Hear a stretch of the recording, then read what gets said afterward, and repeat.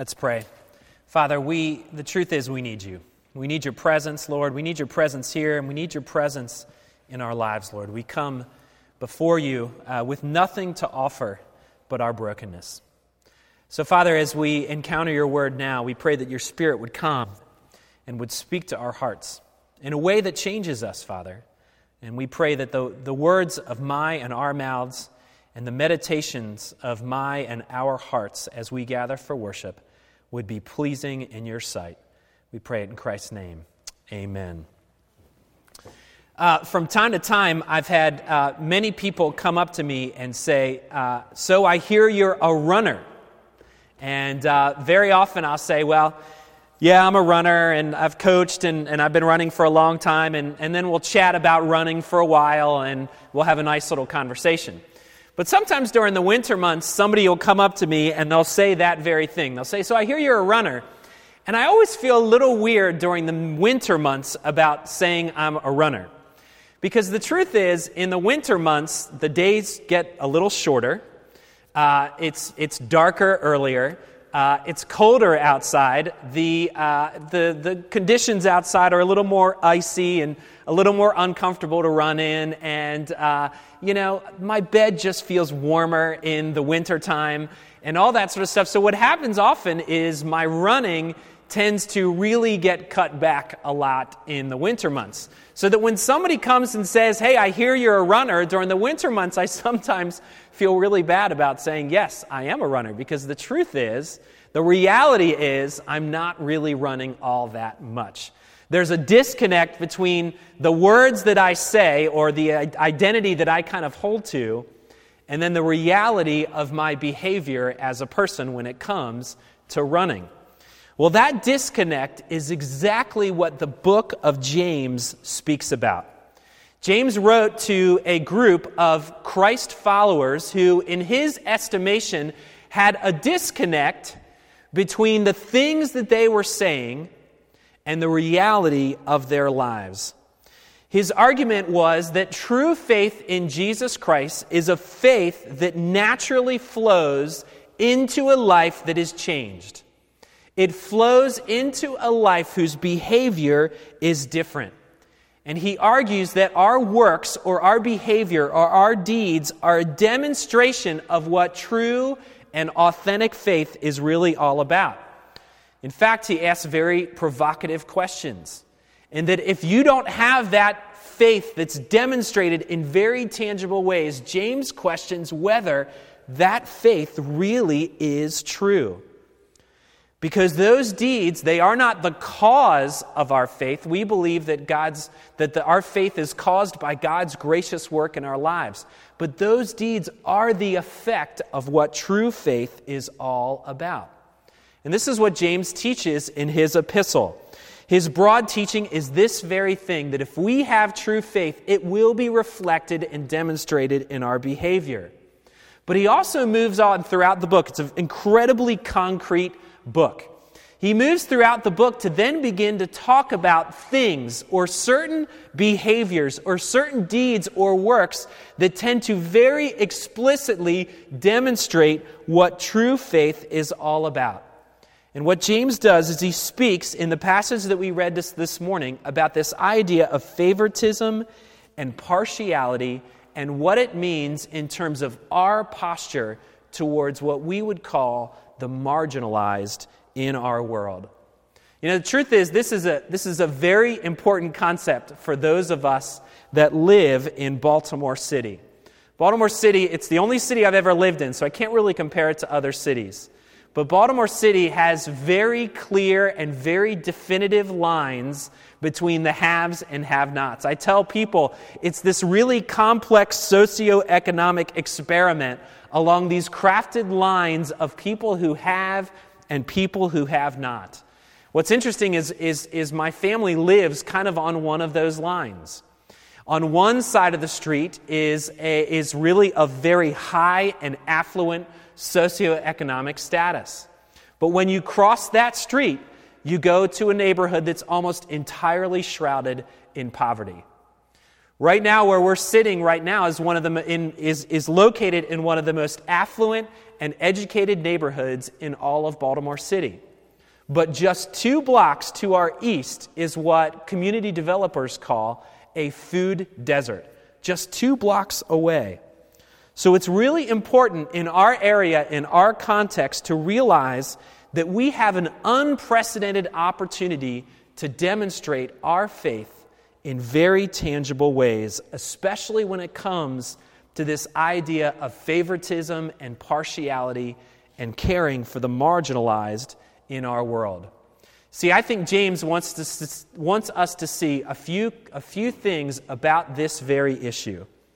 And the first is that the sin of favoritism or partiality that our passage talks about is completely adverse to what true faith is really all about. One of my favorite writers is Flannery O'Connor. I think I probably like her because I think she was Irish. But she was an American essayist with an Irish background. She was an American essayist that was Catholic and wrote a lot about fictional stories that really communicate beautifully ethical truths. And one of her best short stories that I've ever read is a short story that's called Revelation. It's short. You can read it in just a few minutes. But it tells the story about a woman in the South named Mrs. Turpin. And what Mrs. Turpin does is it shows a scene where she has to go to the doctors to check on her husband's leg.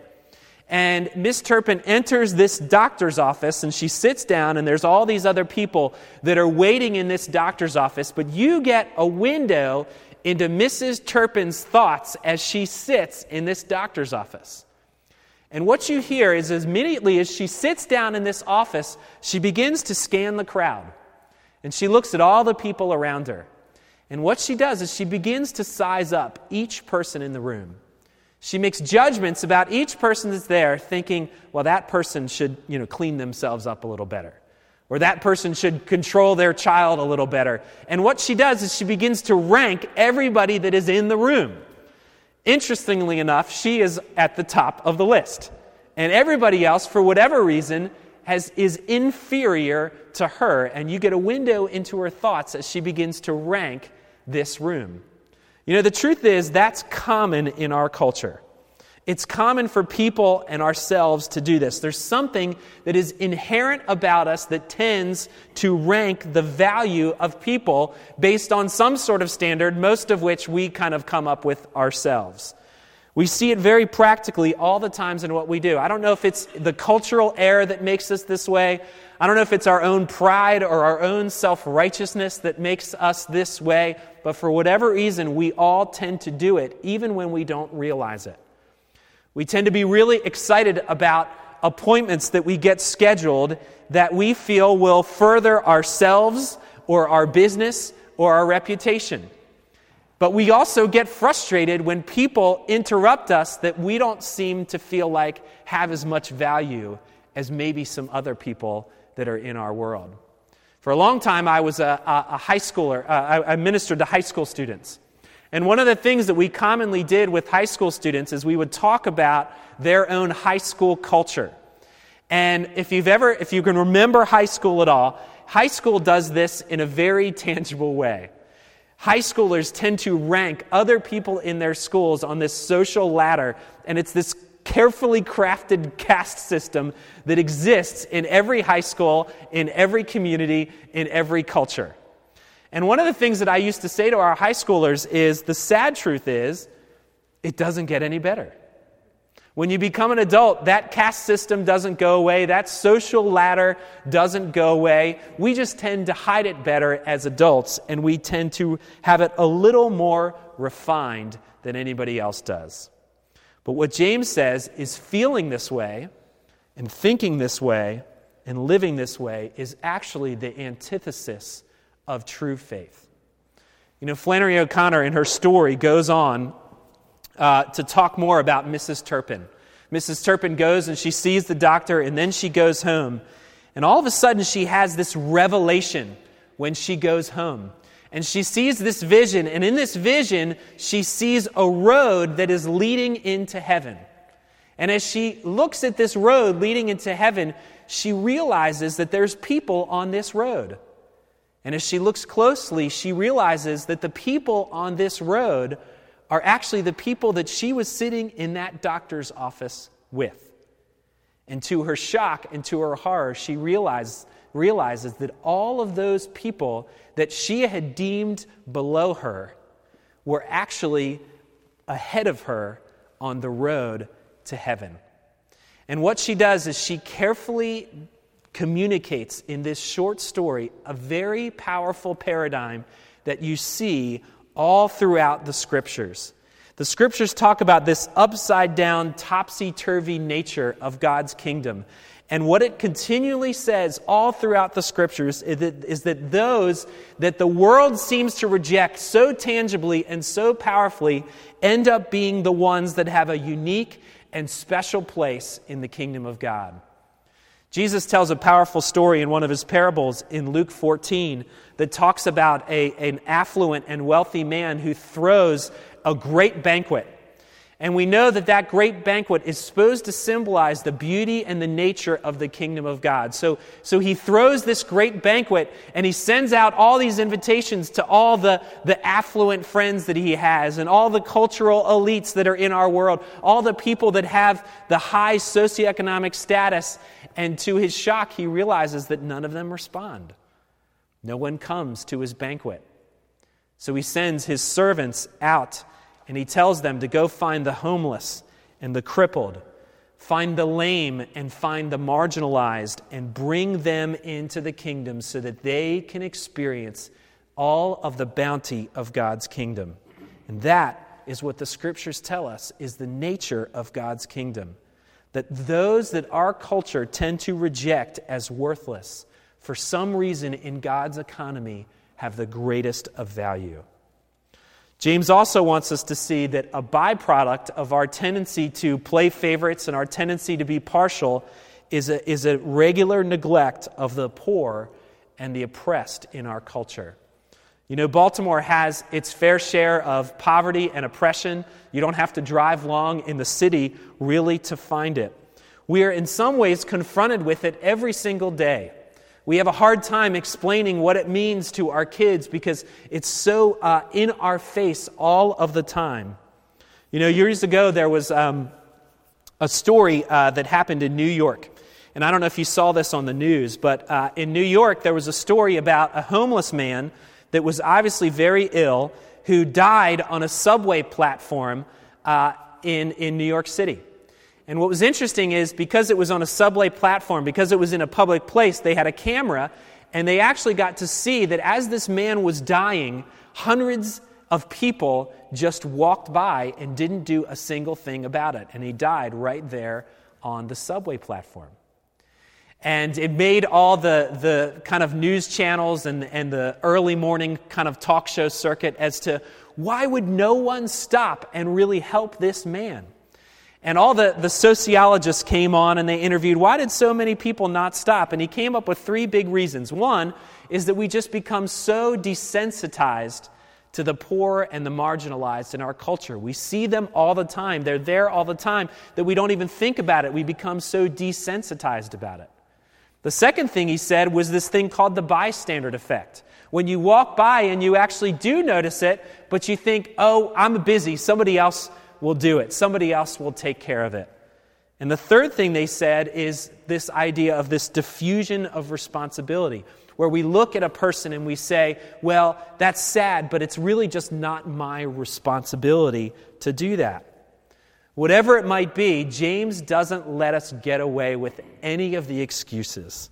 He says to do nothing is actually the antithesis of what true faith is all about. Instead, what he teaches is that true faith will naturally spend itself on behalf of the poor and oppressed in our world. He says this in chapter 1, verse 27. Religion that is pure and undefiled before God the Father is this, to visit orphans and widows in their affliction and to keep oneself unstained from the world. There's this really powerful passage in Isaiah 58. And the people of Israel want God to do something for them. So they figure we're going to do all the things that we know we ought to do, in order for God to respond and to do the thing that we want Him to do. So they engage in all the fasts and all the spiritual exercises. They go and they worship regularly, and they do all the things that they know they're supposed to do to get God to do something, but God's not responding. He's silent, and the people are getting upset. They're following the formula. They're doing what they're supposed to do, but God's not holding up His end of the bargain. He's not responding. And then God comes to them and says something very powerfully. He says, I know you think what you're doing is true worship. But what true worship really is spending yourselves on behalf of the poor and oppressed. You've got the worship box checked off. You've got the scripture reading checked off, the prayers, the fasting. You've got all that taken care of. But really true worship, the fast that I really desire, is to give oneself away to the poor and oppressed. You know, when you think about spiritual life and spiritual practices as believers, you think of things like Bible studies. You think of things like quiet times and Bible reading plans and prayer journals and all that sort of stuff. And sometimes in our Christian walk, we can become so consumed with some of these exercises, some of these kind of internal private exercises of the faith that we end up not having time for anything else whatsoever. We fill our schedule with these things, and we define those things as true religion and true faith. And really they are a part of it. But what James says is it's not enough. James says true faith is manifested in care for the marginalized, and it has just as much value for our faith as all those other spiritual practices and exercises that we could talk about. Someone once wrote this about the Scriptures. He said, in the Christian Scriptures, 1 out of every 10 lines deals directly with the physically poor and the call from God for us to respond to them. In the Gospel of Luke, that becomes every 6th line, and in the Epistle of James, that commission is there in one form or another every 5th line. It makes us have to wonder, it makes us have to pause and reflect. Have we lost our cultural influence in the world? Has the church lost its cultural influence in the world for the very fact that we no longer care for the poor and oppressed tangibly as part of our faith? We've only relegated our faith to these private exercises that happen behind closed doors. Now, whenever we talk about this, it's very easy to make the issue very simple and black and white, when often the issue of caring for the poor and oppressed is very complex. It's very difficult and very challenging. And in some ways, we all have to sort through personally what that means for us as individuals. But I think one thing that we have to understand very broadly is that what care for the poor and the marginalized really means is restoring dignity to people that don't have it. And I thought about this recently when I read a story in the book. If you've been in Baltimore for any length of time, you know that everybody has a story about a time when they met Johnny Unitas. All right? If you're not from Baltimore and you don't know who Johnny Unitas is, you got to find out. Johnny Unitas was a quarterback for the Baltimore Colts, and in a very real way was probably one of the city's biggest heroes, right? If you're looking for heroes of Baltimore, look no further than Johnny Unitas. And because of that, anybody that's lived in Baltimore for any substantial length of time has some sort of story about when they saw or interacted with Johnny Unitas, and that becomes their claim to fame. Here's mine. When I was a teenager, I worked at a deli for about 7 or 8 years. And Johnny Unitas lived in the neighborhood where I worked at this deli. And once a week at 9:30 at night, always at 9:30 at night, Johnny Unitas would come in and would buy milk from me. So there's my claim to fame. I sold gallons of milk to Johnny Unitas, and I'm famous because of it. But one of the best stories I ever heard about Johnny Unitas was a story that actually happened right before he died.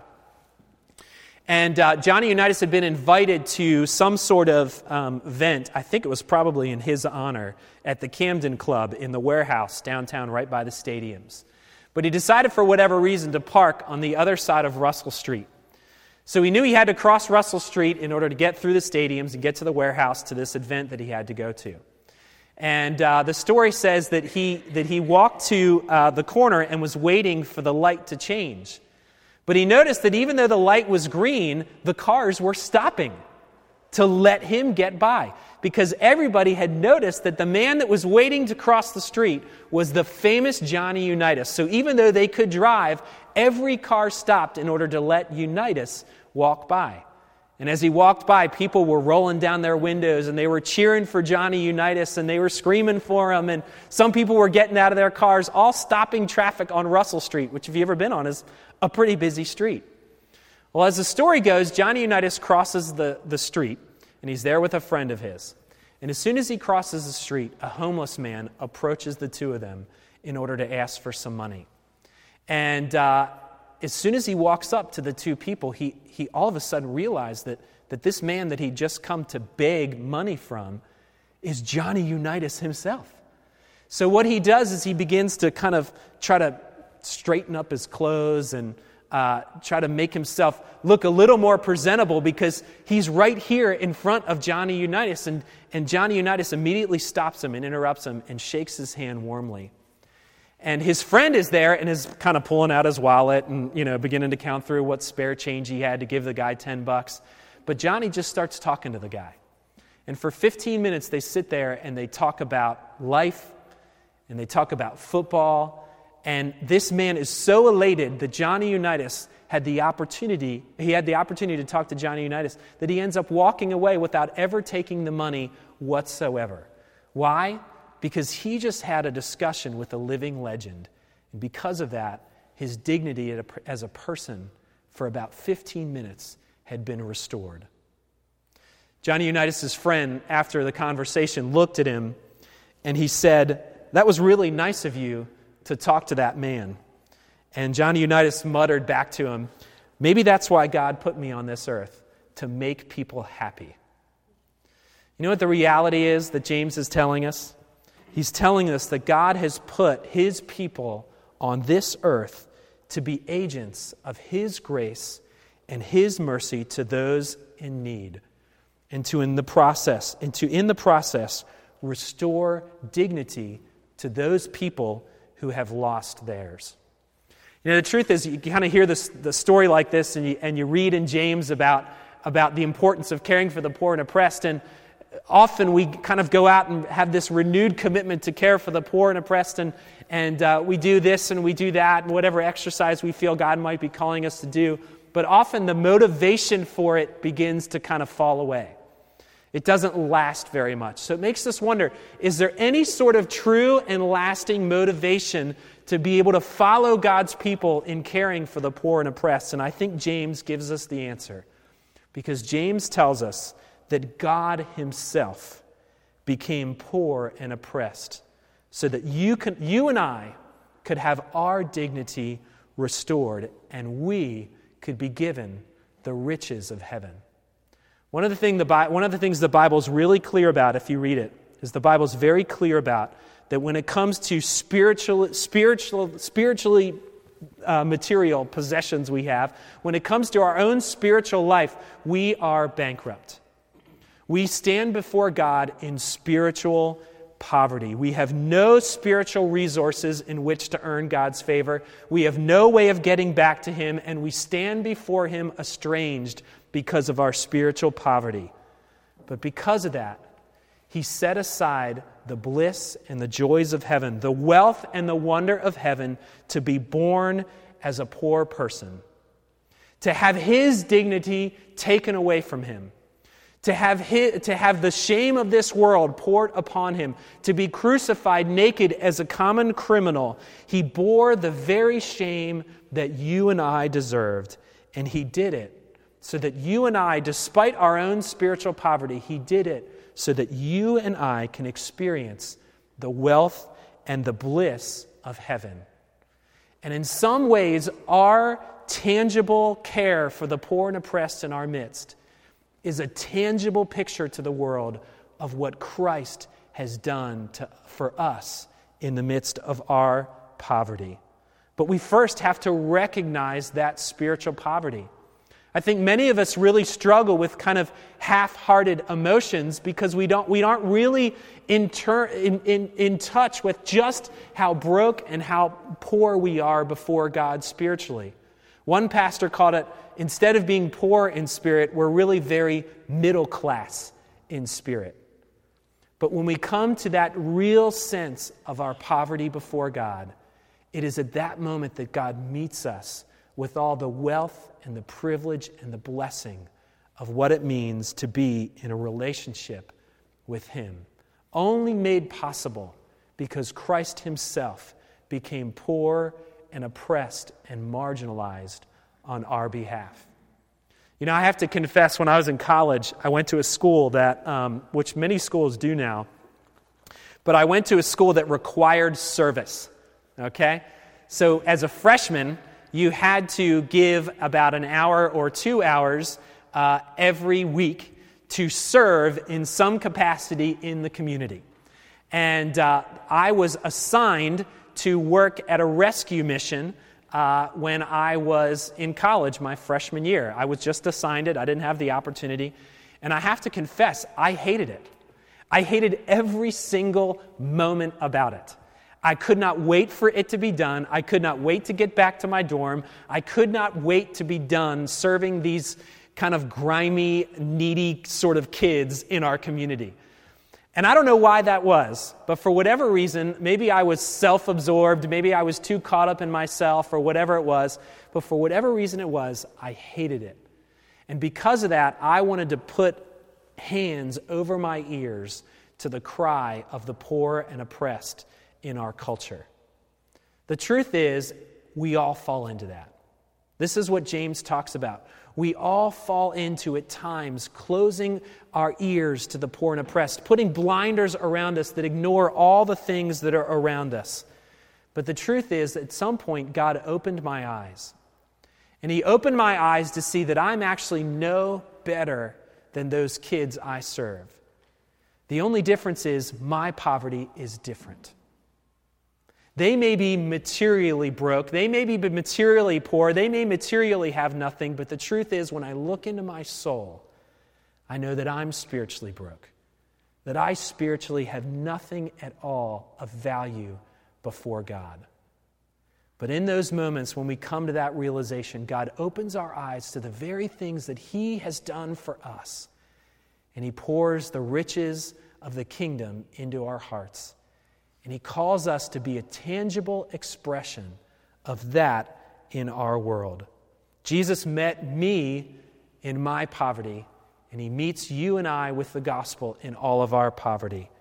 And this becomes the only real, true, lasting motivation for caring for the poor and oppressed in our midst.